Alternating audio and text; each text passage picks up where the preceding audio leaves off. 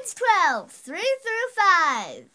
For I say through the grace given to me to everyone who is among you, not to think of himself more highly than he ought to think, but to think soberly, as God has dealt to each one a measure of faith. For as we have many members in one body, but all the members do not have the same function, so we, being many, are one body in Christ,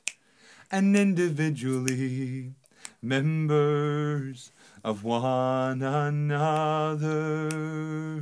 For I say through the grace given to me to everyone who is among you, not to think of himself more highly than he ought to think, but to think soberly, as God has dealt to each one a measure of faith. For as we have many members in one body,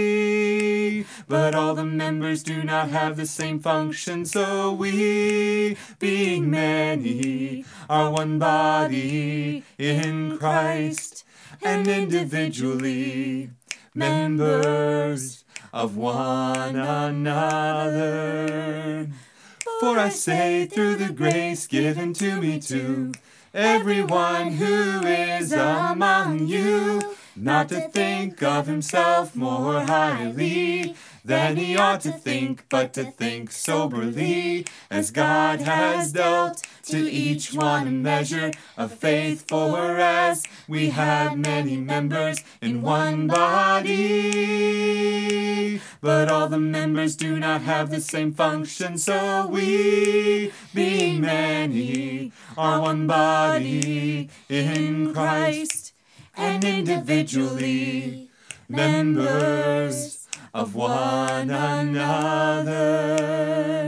For I say through the grace given to me to everyone who is among you, not to think of himself more highly than he ought to think, but to think soberly, as God has dealt to each one a measure of faith. For as we have many members in one body,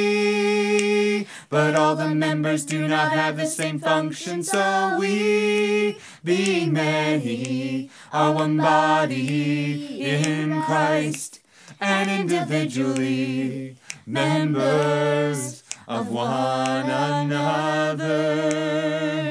For I say through the grace given to me to everyone who is among you, not to think of himself more highly than he ought to think, but to think soberly, as God has dealt to each one a measure of faith. For as we have many members in one body,